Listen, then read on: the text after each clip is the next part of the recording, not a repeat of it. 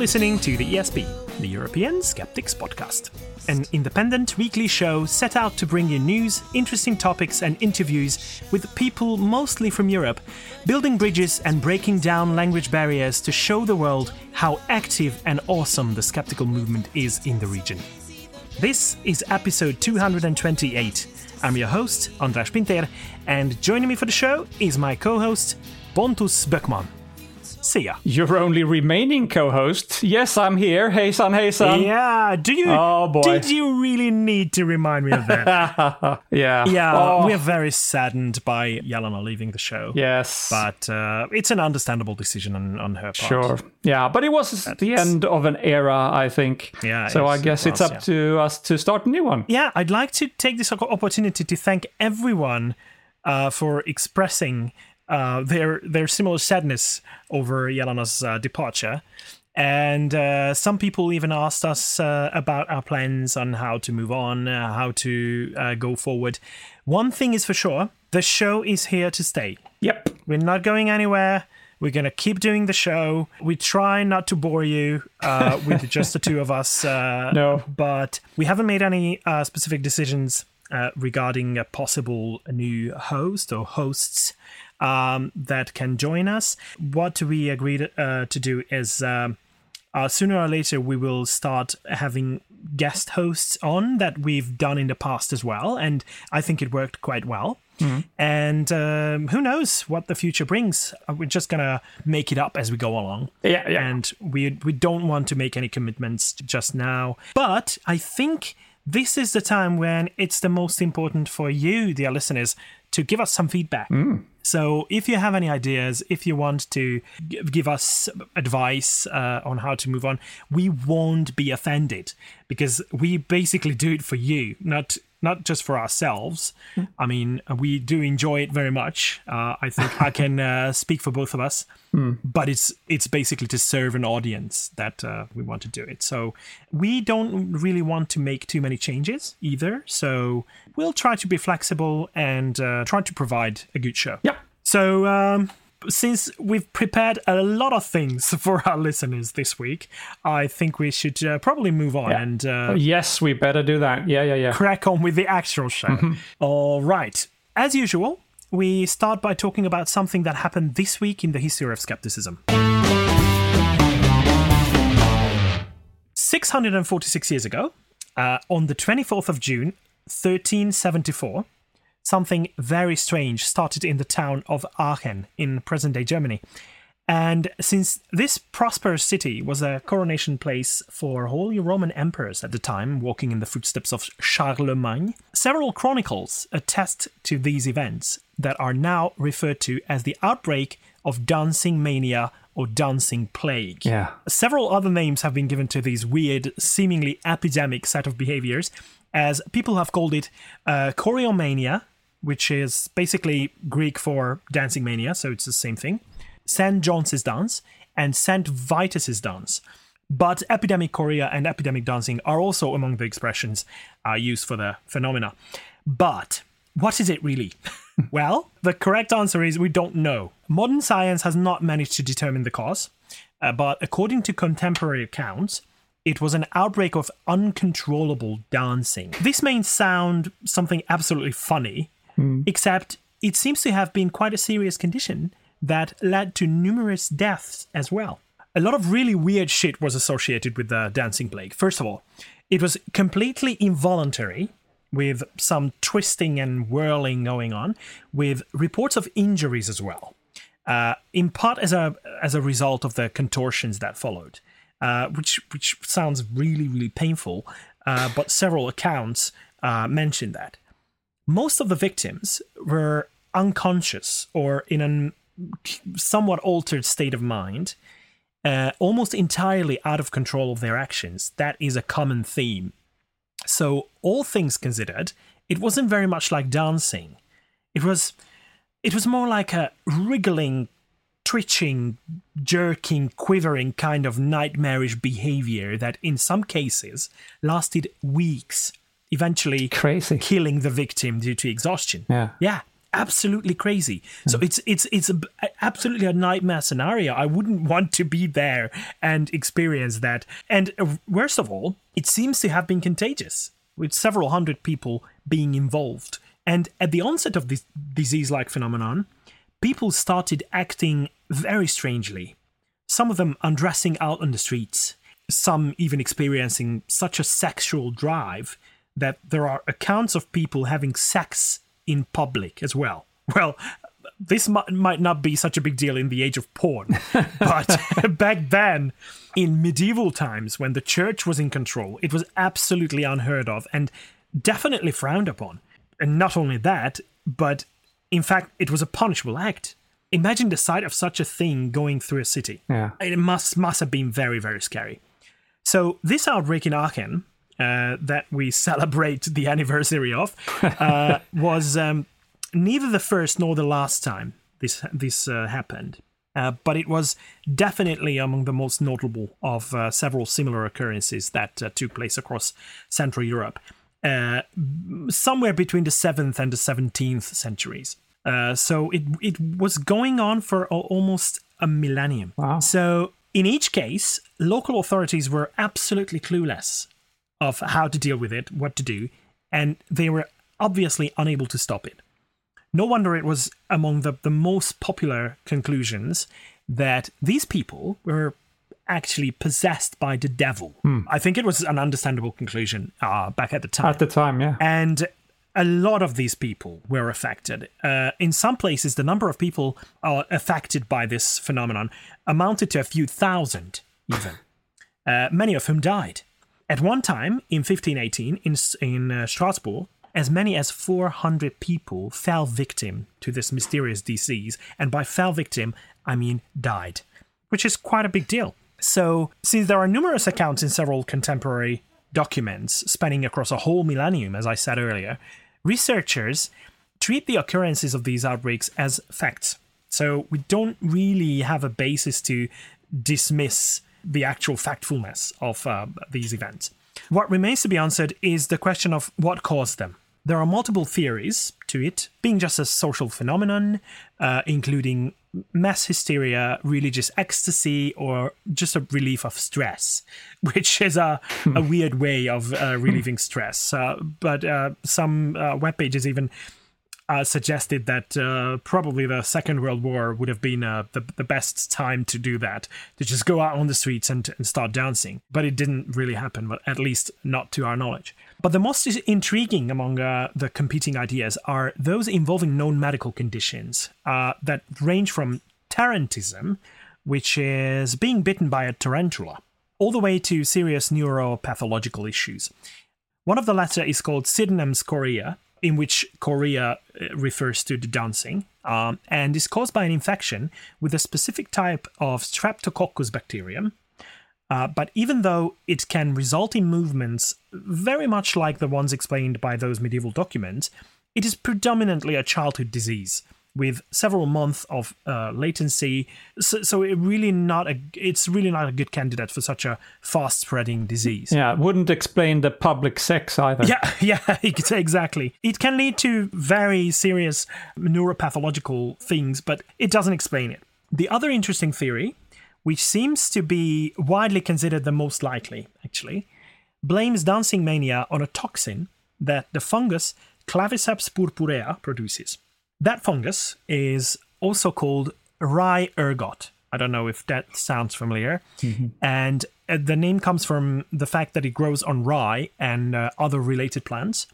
So that is the most probable form of contact with rye for people. And it causes a condition called ergotism due to the alkaloid ergotamine that can cause multiple issues with neurotransmission, resulting in pains, numbness, paralysis, weird tremors, hallucinations, and all kinds of crazy shit. I think that's the scientific explanation. It was crazy shit. I agree. Crazy shit, yeah. But the, fun fact, ergot contains lysergic acid as well, which is a precursor for LSD synthesis. Yeah. Anyhow, some researchers are not happy with the ergotism theory either, due to the fact that the occurrences of dancing mania do not necessarily overlap geographically with the areas where rye was an important crop.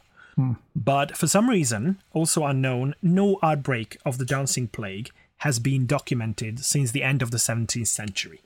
And what exactly caused these outbreaks in the first place remains unknown, but I think it's a fascinating thing that there are so many accounts of it that we cannot dismiss that it was fact. It's fact that they happened, they occurred. And there are several different things that resulted in this ending up in cultural discourse as well. So St. Vitus's dance is something that is still being referred to. St. Vitus, by the way, being the martyr who is the patron saint of Prague as well. Just a bit of additional information. But this is the origin, because St. Vitus's dance is a bit of a crazy kind of dance, and it later became a religiously important kind of action that people took in front of large statues. So it was a religious act to perform a St. Vitus's dance. But people associate that kind of dance to this line of events. So it is the medieval dancing plague. Very interesting. Yeah, it is. I've heard about this before, but it's crazy. Yeah, it is. Very, very strange. Yeah. All right. So that was This Week in Skepticism, which means that we are moving on to finding out what the Pope has been up to when Pontus starts poking the Pope. Yes, all right. Last Friday was the International Day for the Elimination of Sexual Violence in Conflict. Short and pithy name, I must say. But it's, on the other hand, it's quite clear what it means. It's something that was instituted by the UN 6 years ago. And Pope Francis, he is, I think, at heart a good guy, and he means well, but as usual, he gets it wrong. So he wanted to chip in and show his support, and he went out on Twitter and said, apropos this day, and I quote the whole thing, "Today is the International Day for the Elimination of Sexual Violence in Conflict. Let us remember that women embody within themselves the protection of life, communion, and the desire to care for all things. The way we treat women's bodies reveal our level of humanity." End quote. If you really analyze this, and of course I did, it is really very condescending. Yes, it is. As he says we and us, what he really means is we men. And we've seen this before. He doesn't include women in the human race. It's up to, quote, us men to remember too. And to remember what? We should remember what women are really for and what their purpose are. So they are here for the protection of life, whatever what that means, probably something to do with being pregnant. And they're also here, quote, and desire to care for all things. So he thinks of them as mothers and well, mothers, basically. Then the last sentence again, if we read it, quote, "The way we treat women's bodies reveals our level of humanity." So it's apparently up to men to, quote, treat women's bodies well or badly, but that's apparently men's prerogative. And how we men do that defines our level of humanity. So men are definitely part of humanity, and that's nice. But what about women? Aren't they part of humanity? And I come to think of it, I've never heard Francis say the word we in a way that includes women. He definitely think that women is another species. Yeah, just one thing about using the form we. You know that when the Pope refers to himself as we. Oh, you mean it's him? That it means that God and himself. Yeah, but okay. But if he says so, it's the papal we, the royal papal we. But I don't think he meant it like that this time, because it's a wee bit weird though. How then he says that we, meaning God and himself, should treat women's bodies better. I don't think that's what he meant. I think he meant we men in a broader sense. Yeah, if that's what he meant, it's even more creepy. I think. Yeah, right. What do you want to do with women's bodies? Come on. I don't know. He wouldn't have a clue, I guess. I guess. Yeah. Well, he did have a girlfriend at some point. He did have a girlfriend, yes, but he was never a father. Yeah. And amazingly, 2 days later, it was Father's Day. And then he had no problem identifying with fathers for some reason. He's a holy father, come on. He's the holy father, that's right. And it made that, and he did imply a little bit that's connected. Father as a father of a child and father as a father of in the church. But he spoke about how hard it can be to be a father. And how, again, we all know that being a father is not an easy task. And to me, that shows that he has much more empathy for men than women. He can relate to that much better. So I shouldn't labor the point too much. Maybe I'm reading too much into this. But in my mind, he's clearly regarding men above women, or maybe as a different species. And also, I'm sure he's not aware of how it sounds to younger, more progressive people. Yeah, but I'm pretty sure that it has a lot to do with the fact that he's missing this experience. That it always sounds ridiculous when clerical people make comments about love, marital love. Yeah, marriage advice. Marital advice about rearing a child and all that kind of stuff. It sounds ridiculous. Actually, all about family values. They are talking a lot about family values, and what do they know about that? Yeah, so it sounds like, they try to be empathetic, and they try to apply all that empathy into making a point, but it really shines through that it still lacks the experience. Yes. That kind of comment. So. Yes, that's true. They talk about it as if they can provide some good advice or experience, and we all know that they have none of that. All right, we have the next pope, or rather the previous pope. It's more of a quick news update about Benedict, Pope Emeritus and Palpatine impersonator. Because the big headlines this week was that he actually left the Vatican last Thursday. And that was the first time since his retirement, except for an occasional visit to Castel Gandolfo, which is the papal palace just outside of Rome. But he left Italy entirely and unexpectedly to visit his brother in Germany, who is 96 years old and apparently very sick. Well, Benedict is pretty old as well. I can't remember now, but he's in his 90s. And this is not strange at all. He wanted to visit perhaps a dying relative. But the fun thing is that it triggered immediately a lot of rumors or conspiracy theories. And there's at least 3 that I saw. So one idea was that he will never return to Rome because he's disgusted by the Vatican corruption. That was one line of thinking. Okay, maybe. The other speculation was that he will not return because he can no longer stand Francis. So that's one thing. That is more easier to buy. But they did meet before, and Francis had explicitly given his okay for him to go back. And the third thing I saw was that Benedict will stay in Germany now to fight the German Catholic bishops' synodal initiative. I've mentioned this before. It's the German bishops have a 2-year plan to look into modernizing the rules for priests, perhaps even let them get married. And that's of course scandalous. And now Francis, if they're still friends, Francis has sent Benedict back to Germany to make people, stop that nonsense. But, of course, we can forget all of that because he was back in Rome on Monday, just as planned. So it was just funny speculations on people's part. Just a quick visit. Yeah. He was there probably. Yeah. I mean, that's very natural. His brother, he hasn't seen, I think, for several years, is now 96 years old and is sick and may probably die shortly. I don't know exactly, but... So, of course, he took the chance. Yeah, in order to know exactly when he will die, you would have to be God. So yeah, but it's funny to see how much... You would be in a very special situation. Yeah. Poking them.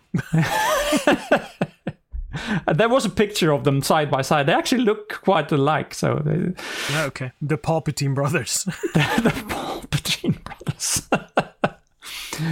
Maybe they're starting a new rock band. I don't know.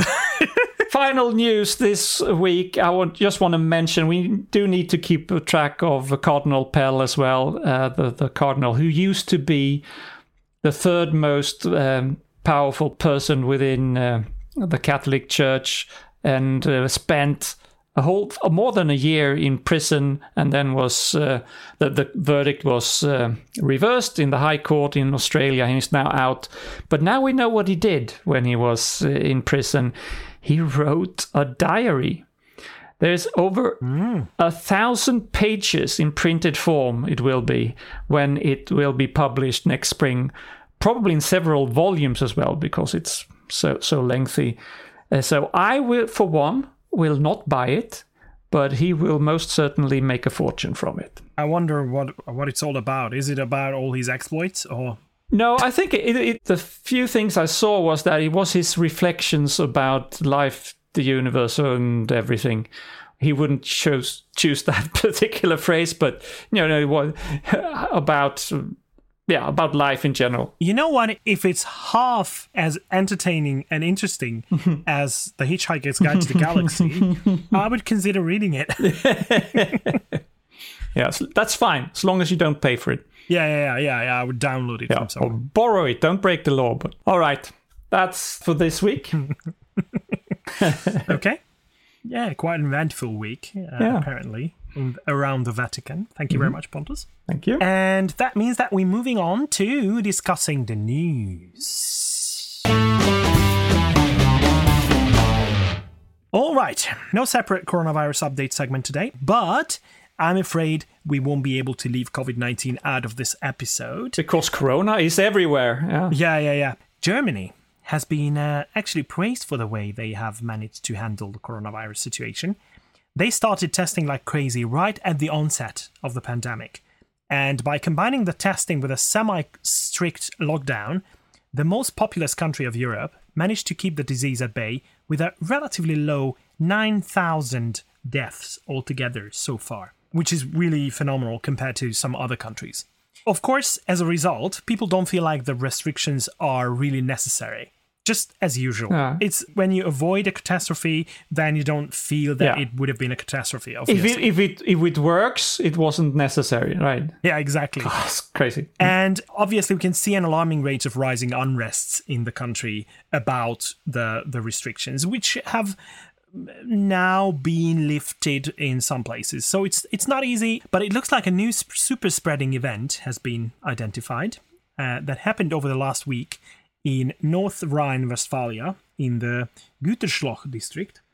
And one of Europe's largest meat processing plants that belongs to the company named TheESP, more than 1,500 people have been infected with the novel coronavirus, just within the plant. Last Wednesday, the reports only mentioned 650 positive test results, but on Saturday, the numbers were updated and they went up to 1,331 out of a little bit more than 6,000 tests conducted among the employees. So, as of Monday, the numbers are above 1,500 and about 7,000 people were quarantined over the weekend as a result of it.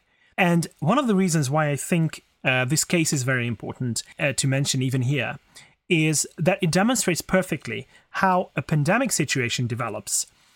North Rhine-Westphalia is the most populous state of the German Federal Republic, with close to 20 million people living there. It's densely populated, crazy dense. We have a super spreading center now, where 1 in 4 employees are infected. But these employees have families, friends. They probably go home at the end of the day, yeah? Exactly, at the end of every day.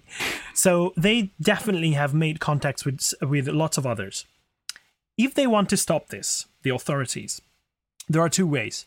With contact tracing and testing everyone in the network of people that the infected got in touch with, and quarantining all of them, you can contain the virus and prevent further spreading of it into the larger public. But the other way is to completely lock down the whole area. But the company seems to find it more important to ensure the employees' privacy than to solve the problem, and they don't seem very cooperative with the authorities. So the more drastic measures are already being considered, which is a lockdown of the whole region. Wow. And I don't have to explain it. why that shouldn't happen. It has all kinds of economic and societal repercussions. People will get angry. People will even lose even more faith in the government, in the public institutions. But if contact tracing cannot be done, no matter what the reason behind it is, how people go against it and how people don't want to use it, lockdown is the only real way to tackle the situation. Yeah. So either contact tracing and isolating people and trying to contain it, or complete lockdown. And this is something that we need to talk more about on a larger scale. On the one hand, there's an outcry over government control, which is understandable, but there are many ways now that contact tracing can work. We've seen all these applications, the phone applications that are anonymous, and they can trigger a warning that someone should take a test and quarantine themselves without revealing their identity to anyone. So these are brilliant applications that have been developed for that. They should just be used, but people are afraid of losing their privacy and losing their data and everything over it. So we need to make the priorities clear. But that requires clear and open communication as well from the authorities' point of view and towards the public. Without that, we're left with beliefs, conspiracy theories, and the virus that just keeps spreading. And we're going to be screwed until the vaccine is here. And when we consider that the vaccine will be something that a lot of people will not be willing to take, that becomes another issue that further just escalates the situation. So it's a serious issue. It's a warning, basically. This super spreading event is a warning that this will happen until we are completely immunized. Yeah, but it's a hell of a task to try to contact tracing on all of these people. I mean, if you try to do it manually by, phoning up it becomes unmanageable. I don't know how to do it. Exactly. Yeah.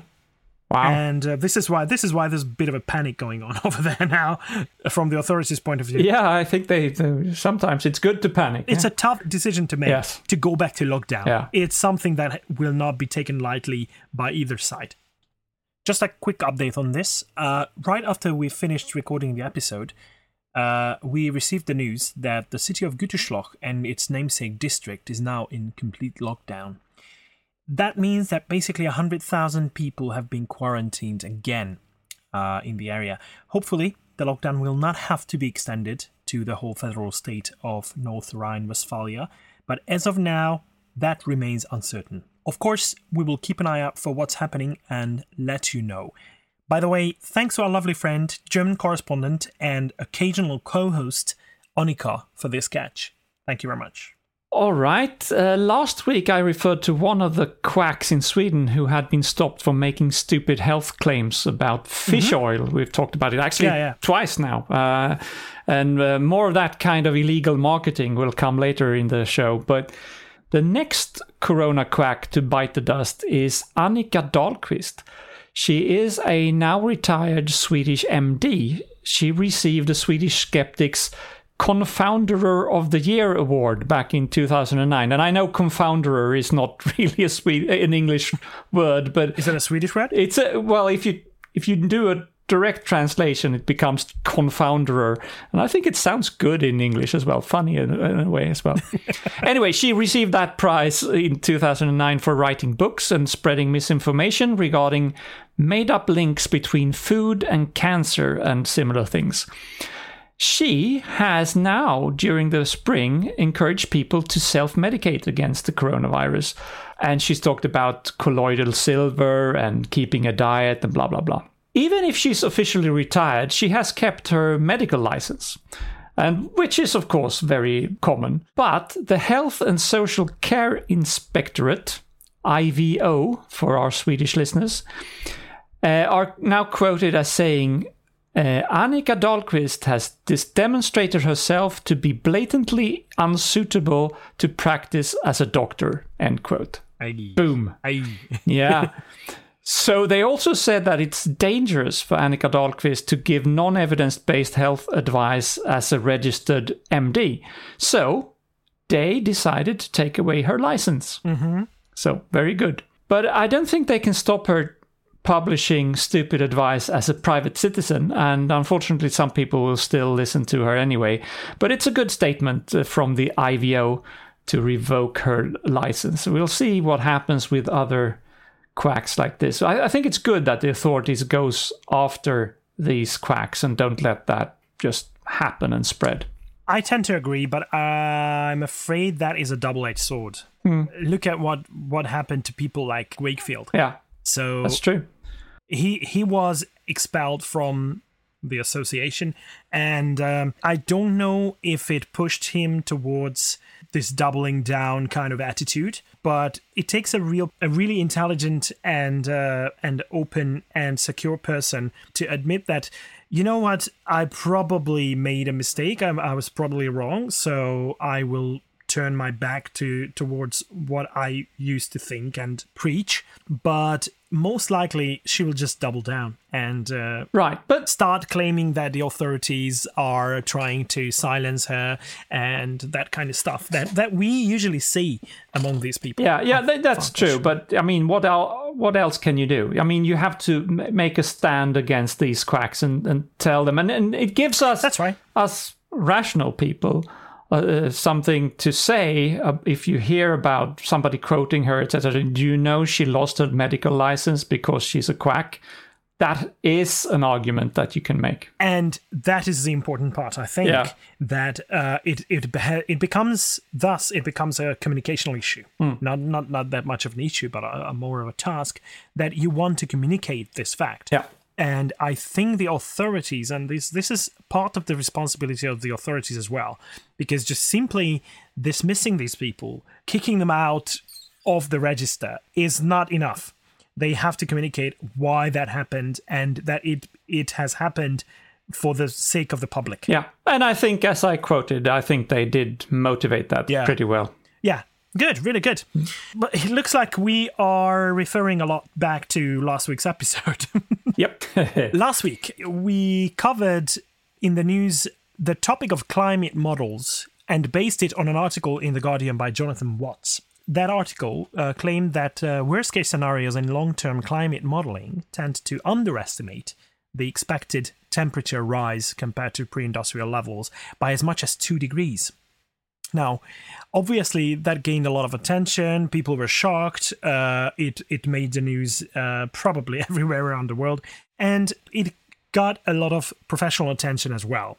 And thing we've held up as accurate for a long time, accurate predictions, is actually false and it doesn't worth anything. Have you ever heard of climate feedback? I wouldn't want to define it off the cuff, no. Okay, so it's a non-profit organization registered in France. And, It is very much like a scientific fact-checking website, an online tool, if you like, for annotating scientific content, which is really cool, I think. It's a kind of a peer review process for content published outside the usual peer-reviewed journals, where scientific articles are usually published.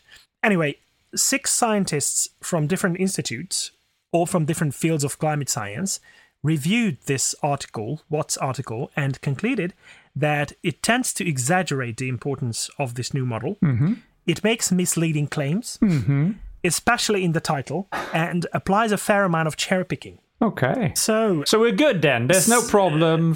Climate is so fine. Yeah, it doesn't necessarily mean that, but we have to be more cautious. So some of the 6 researchers appreciate that a new climate model that has been more fitted to current observational data had a tendency to show a higher carbon dioxide sensitivity than others.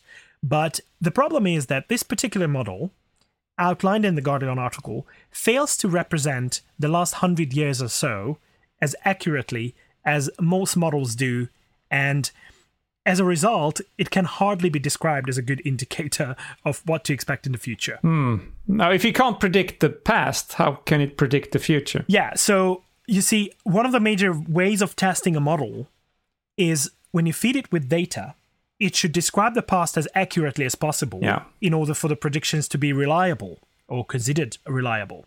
Obviously, we know what the past, the last 100 years looked like, so if the model can tell us exactly what we saw, then it's a good indication that a model might fit the actual phenomena. So it's misleading to claim that a doomsday scenario is likely based on this model that fails to live up to regular expectations that we hold up towards a model. The other thing that we did have a bit of a debate over, if you remember that, on last week's episode. The clouds. Yes, is the claim that the importance of the effect of clouds have largely been underestimated in other climate models. And this one corrects for that. Well, that was actually something that raised my eyebrows as well, and this is why we had a discussion. But the bottom line is, it's bollocks. Okay. That's a technical term, is it? That's a technical term. It's not used by these researchers, but it's obvious that the clouds amplify warming, and I think I've mentioned that on the last episode, and it's taken into account in current models as well. But it's not an extreme effect, which is basically the starting point of this article, that it's a much greater effect than we used to think. And that would obviously lead to a conclusion that we need to consider a 5-degree increase in global temperatures in a worst-case scenario instead of the 3-degree as a worst-case scenario. But these 6 climate scientists conclude that the article was a sensationalized interpretation of cherry-picked data in order to have that shocking effect that we're all doomed, whereas it basically contradicts the current scientific consensus in the matter that is based on a lot of currently used models.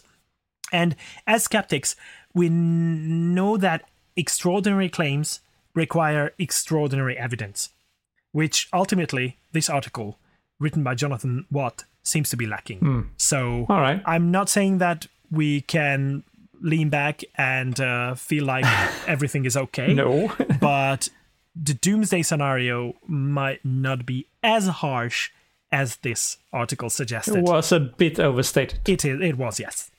All right. Okay, speaking of unreliable data, Okay. I have mentioned before the dangers and the difficulties with COVID statistics. And it is hard. People may be aware that for some weeks now, the Spanish authorities has refused to publish any such statistics, which of course, that's raised quite a few eyebrows. Well, as of last Friday, they have apparently tried to do their homework, and now we are now getting numbers from Spain again. They have upgraded the numbers of COVID deaths by a little more than 1,000 compared with the previous number, which was 12 days before. But it seems to me like they're still failing, and failing quite a lot, because if you look, you could always compare with the excess deaths, and compare that with the number of reported COVID deaths. As of last Friday, Spain reported officially 28,000, a little bit more than 28,000 deaths in COVID. But the total excess deaths in Spain this year is 43,000. So that means the official COVID numbers only explain 2/3, or a little less actually, than 2/3 of the total excess deaths this year.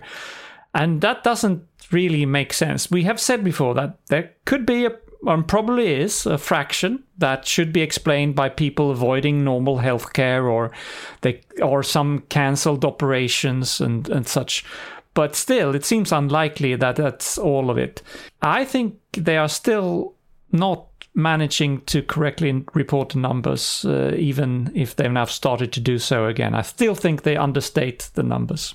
So maybe I think one of the takeaways from this pandemic is that many countries, and we realize that now, they are not prepared or equipped to handle statistics correctly, especially when it comes to unexpected things like this pandemic.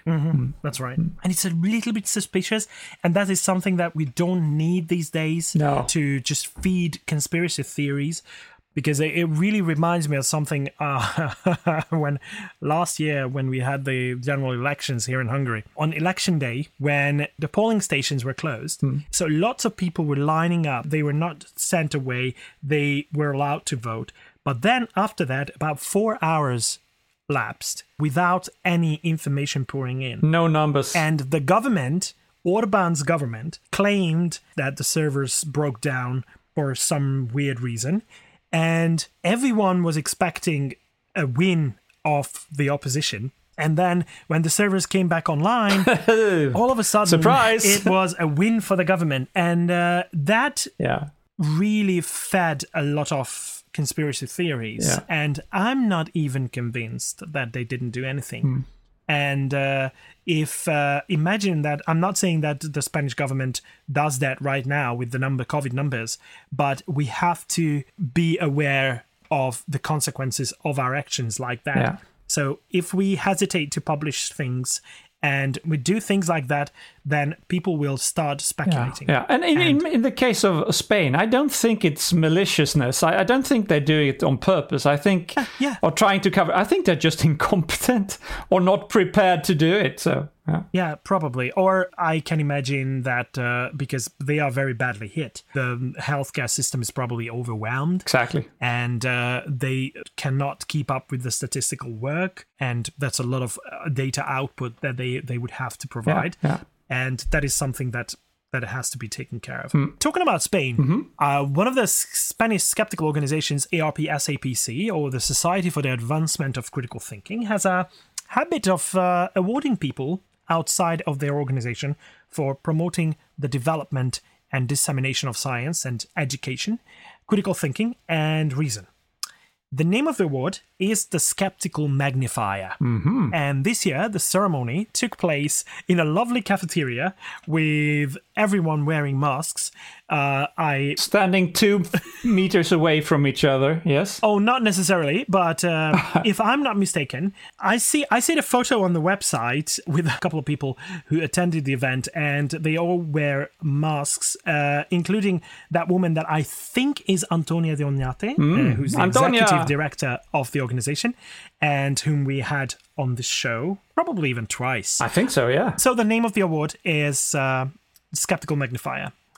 And the plaque went to Jose Antonio Lopez Guerrero, a microbiologist and a television and radio presenter who is very big on popularizing science. And I'd like to congratulate him. And I hope the Spanish skeptics will keep having people to award for their wonderful efforts all over the country. Yeah, hooray. Yeah.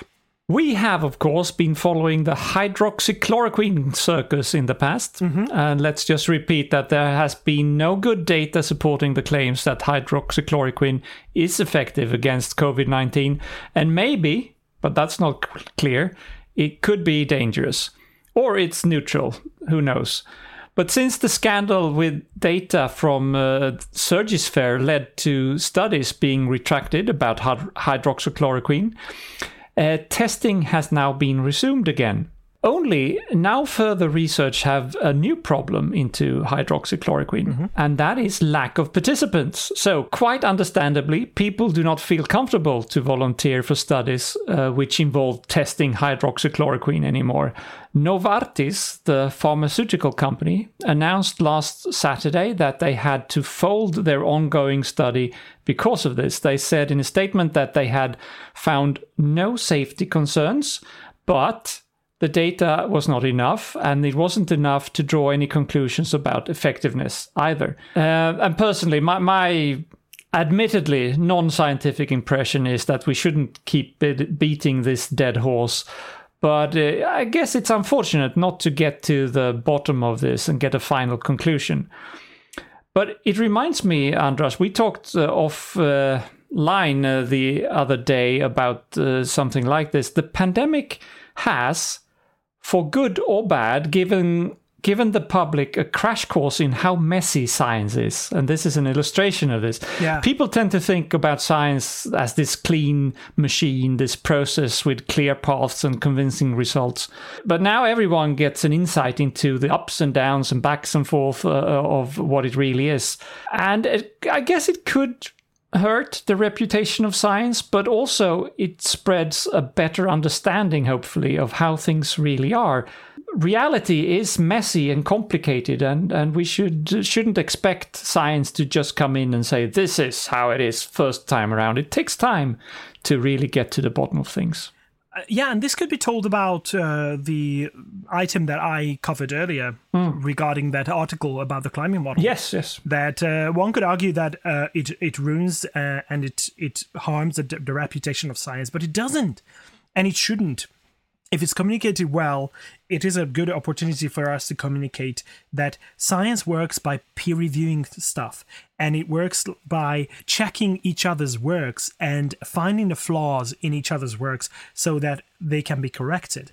And in a way, the hydroxychloroquine situation was brought about by that approach as well. So someone published an article that was bollocks, basically based on not real data. And then others pointed that out, and that led to the retraction. But the problem is that because of the lack of that communication, people feel like they're being abandoned, they're being left in the dark by science, and they don't know what to think. And it's very similar to what we see in the vaccination movement. No matter how much research shows that there is no connection between vaccination and autism, the damage has been done, and it cannot be undone. That kind of damage, that people have this mind fuck in their heads about the dangers of vaccination. And of course, the other side is that science is very subtle. It doesn't say that vaccines are completely safe, and it shouldn't say that. But that kind of nuance is difficult to communicate, because if you say that it's about risk management and it's about it proposes the greater risk and what is the bigger danger that you have to face. And it's a nuanced thing, and it's difficult to understand. So we try to think in absolutes, and science doesn't think in absolutes. And this is why, no matter how they say that it's probably safe, but we need to be sure, hydroxychloroquine is now a bad thing in the public eye. Yeah. And I think it cannot be undone. Yeah, I already referred back to the climate models that I talked about earlier and how we should interpret them. And I was talking about the scientific and the science side of things. But there is another, probably even more important side of tackling climate change, not just coronavirus and this pandemic situation, and that is how much support the actions have, public support. We can argue about the exact numbers, but the science is pretty much clear.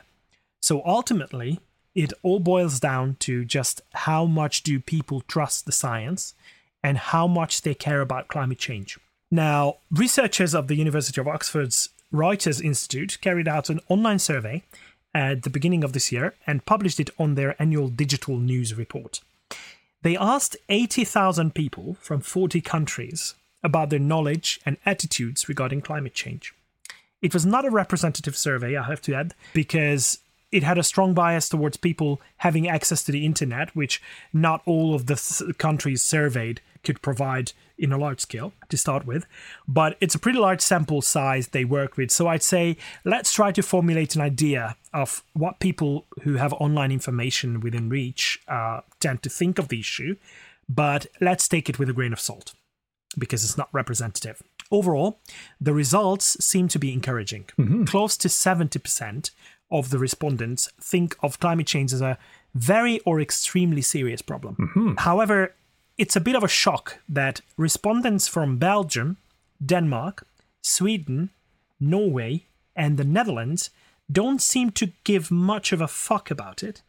Really? Only around half of them think that it's a serious problem. Oh boy, I'm surprised. Yeah, me too. The researchers argue, however, that concern over climate change might be on the rise, contrary to what we tend to think based on that what I just said. But they only have a completely different survey from 2015 to compare their results to. So I'd be more cautious with that conclusion. I'm not sure if it's on the rise.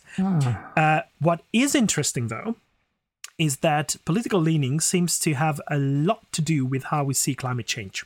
It's not much of a surprise, but they found that across all the countries, among left-leaning respondents, 81% agrees it's a very or extremely serious issue, 71% in the centre, and only 58% of right-leaning people seem to support that thought.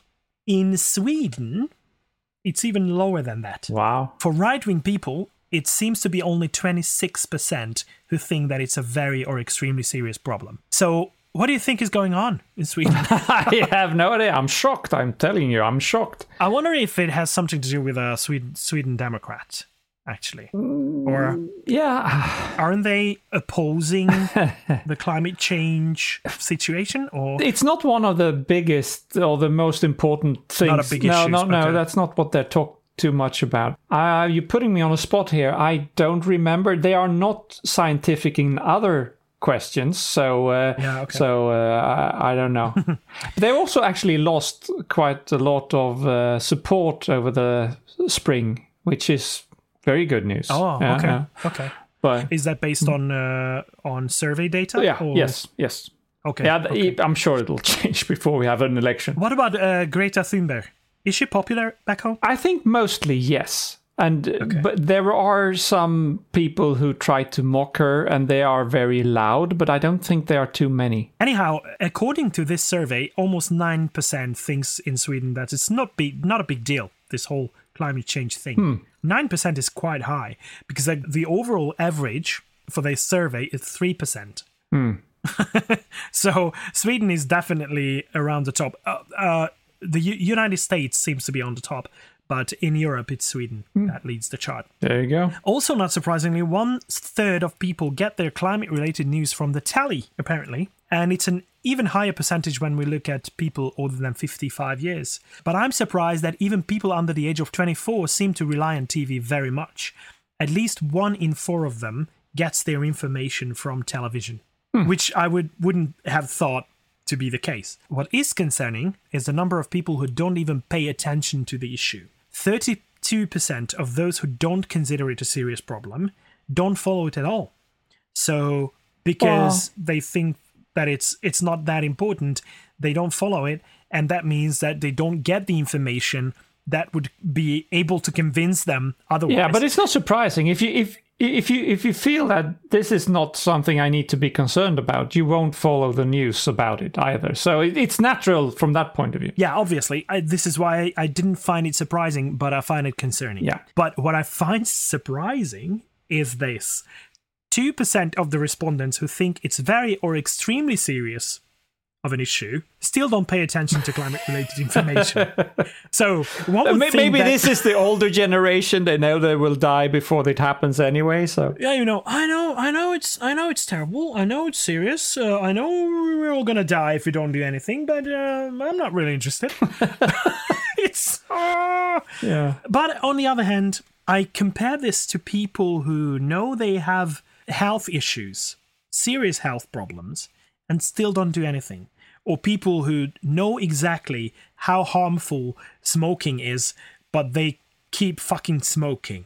So but I think it's that kind of attitude that, yeah, I know it's a serious issue, but I don't care. Yeah. Well, maybe it's a sort of denial of something that you can't do anything about. Yeah. I don't know. Yeah. So I'm not going to walk through the whole survey, but we'll share the link to the results on the website.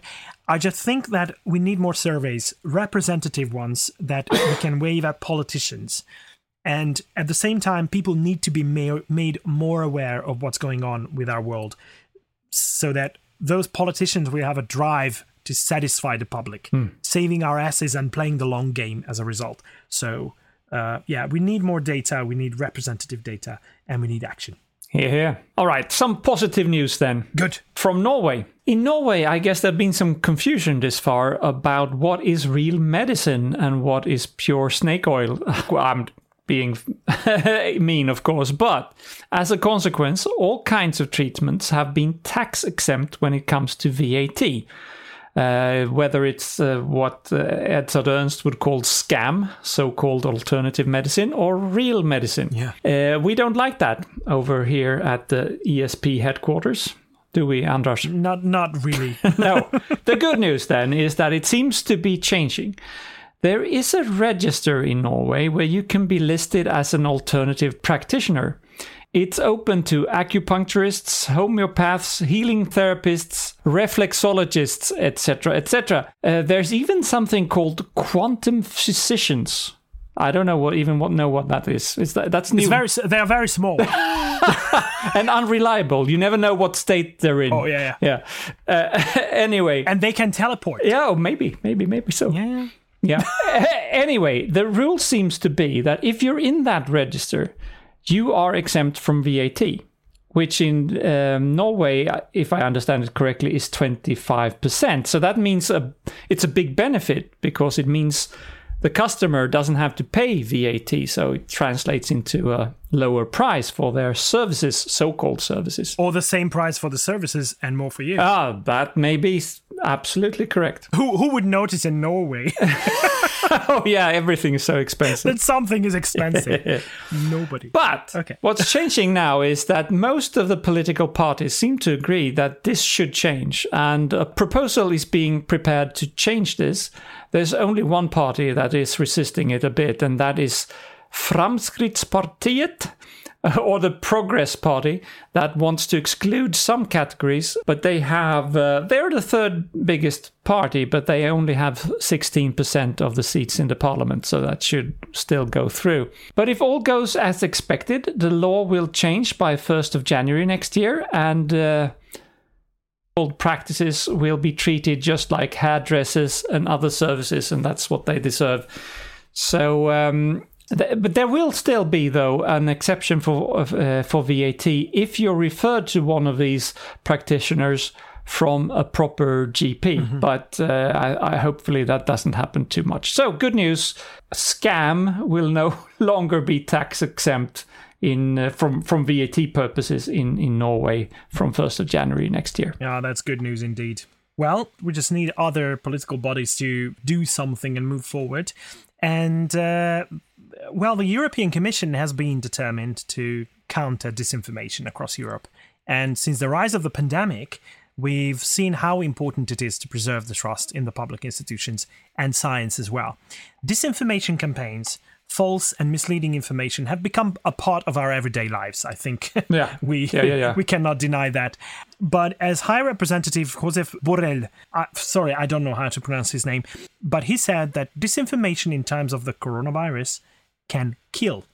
And I couldn't agree more. It's true. Him and Vice President for Values and Transparency, Vera Jourova, went on to call for caution and a proper appreciation of the gravity of the situation.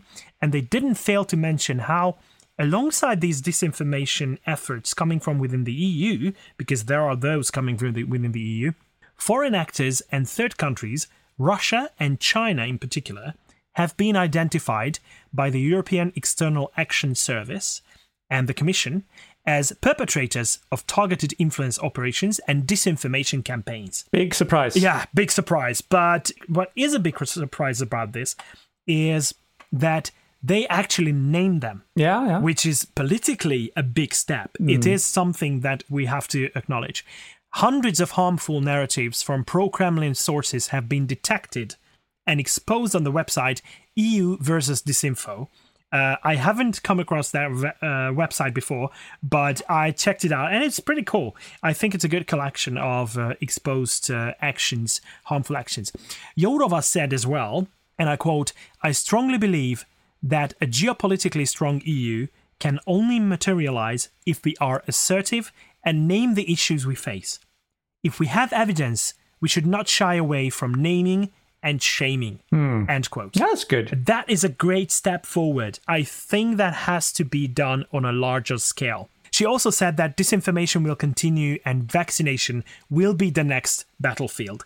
And unfortunately, those of us who are as skeptics are in the front line of countering disinformation know exactly what she's talking about. Yeah. And unfortunately, we have to agree. Both Borrell and Jourova expressed a lack of optimism regarding the future, which is a bit of a shame, but also called for a large-scale collaboration. They called upon social media platforms as well for more transparency and visible efforts into tackling COVID-19 misinformation, but others expressed concern that it raises regulatory issues that could even backfire.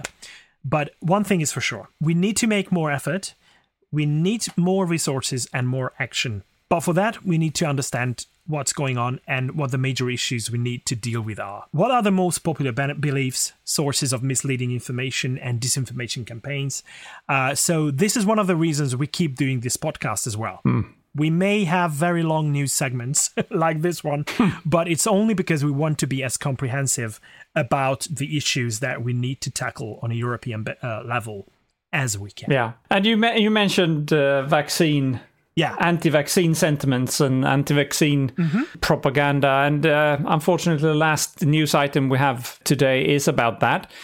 And it's about Italy. There was a poll in Italy made in May that shows that nearly half the Italian population would not want to be vaccinated against COVID-19. More than half. Yeah. The resistance is higher in central Italy and in the population over 35 years of age.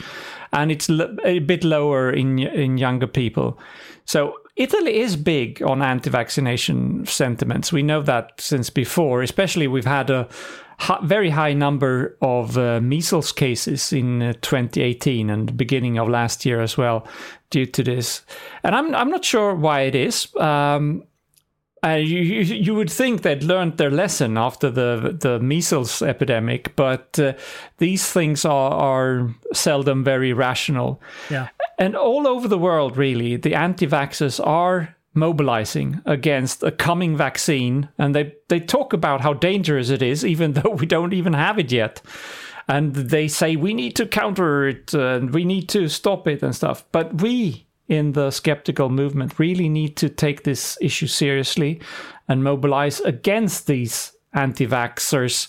It's really worrying. I don't know what exactly we should do except trying to keep informing people about science and how it works. But I'm worried.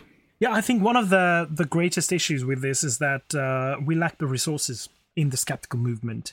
If we look around Europe, we only know a couple of people who do this as a profession and do this day by day as work, and we should have more people doing that. Yeah.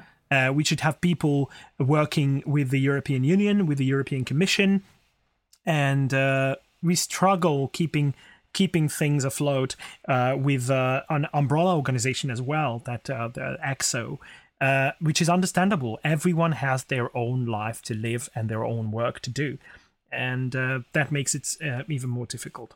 And that is an advantage that usually the anti-vaxxers have, because they can build an emotionally driven movement. Right, and because it's emotionally driven, people are much more willing to support it. And this is why we are so grateful for everyone who supports us. Obviously, it doesn't mean that we can quit our jobs as a result, but if we support each other, those who do a lot of work in the movement, that can make a great change. Yeah, and of course, there are many organizations you could support, but if you want to support us a little bit, you could go to patreon.com/TheESP and pledge $1 or $2 or $3 per episode. You could also set a ceiling for every month. If you say, I want to give $2 per episode, but no more than $4 per month, that's also okay. That's fine. Everything helps, and we would appreciate it very much. Exactly, and it covers all the costs, and if the world reopens and we manage to go and build the networks and that kind of stuff, that's what it goes into, apart from maintaining the website, maintaining the hosting services, and buying equipment that we can do the show with. Yeah. No, our time is for free. We do this for free. It's for the expenses. Yeah. Yeah.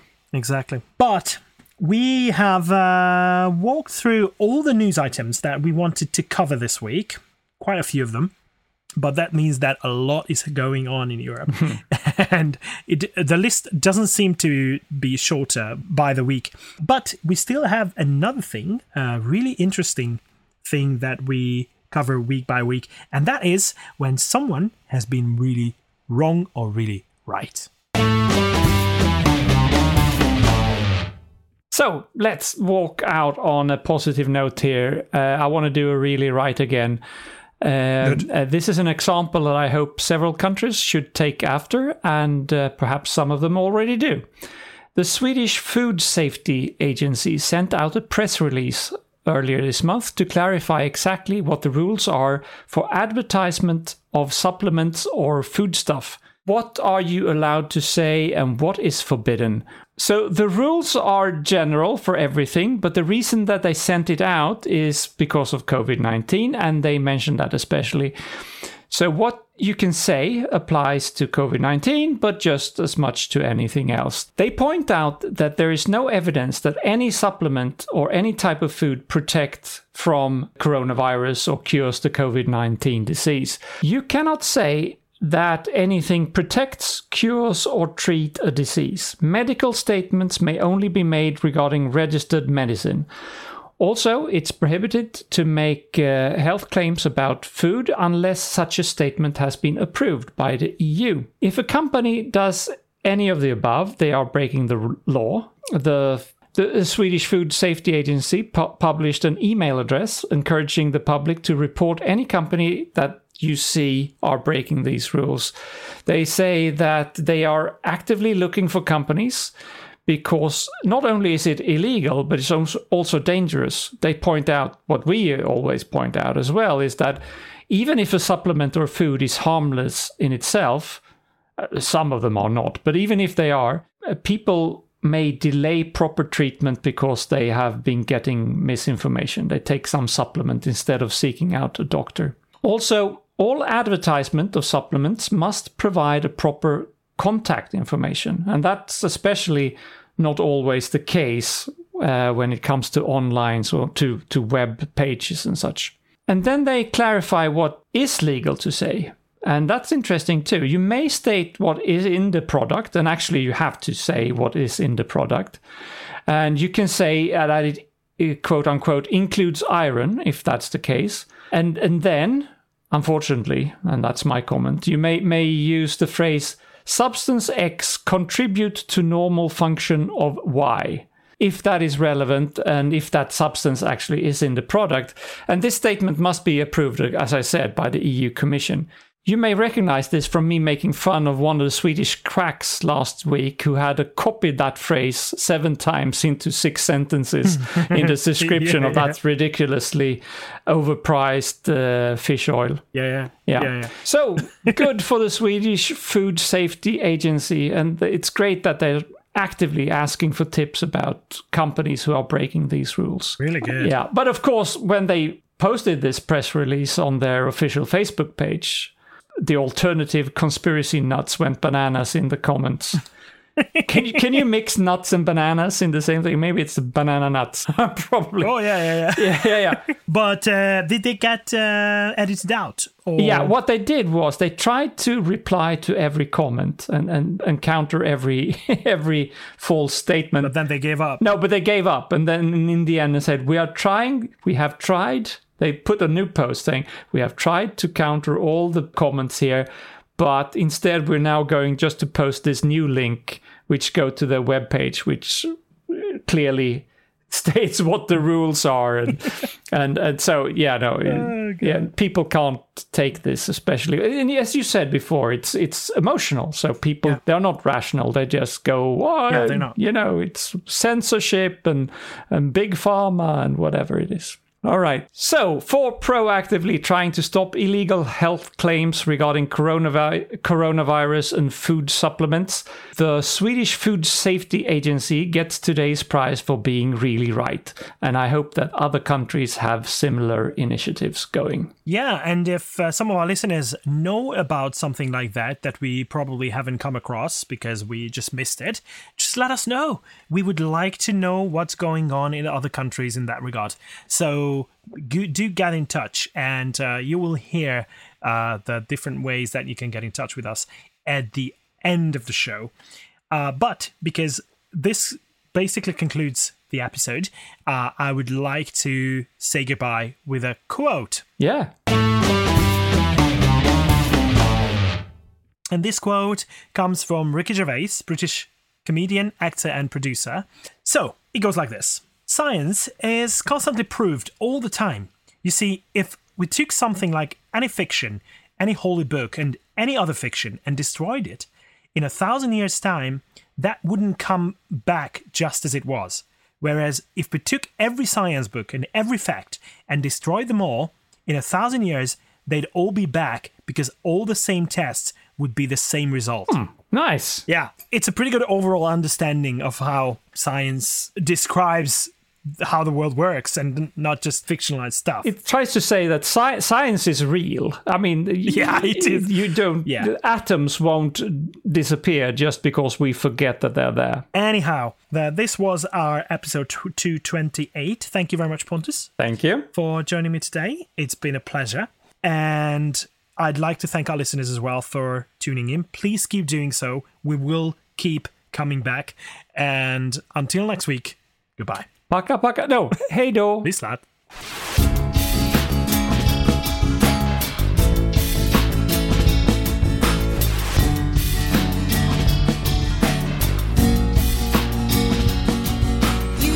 This has been your ESP experience. The show is produced and recorded by TheESP.eu. Join us again next time, but until then, please send your feedback, comments, or death threats to info@theesp.eu. We would also love to hear your ideas and suggestions regarding future episodes, as well as news from your country of residence that might interest others across the continent.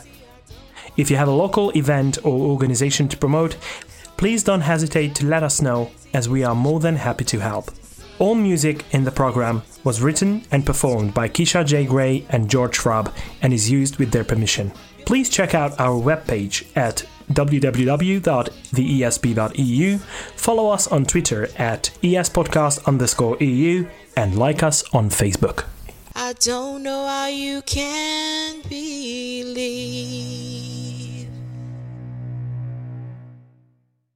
An independent weekly show set out to bring you news, interesting topics, and interviews with people most... I said it was long.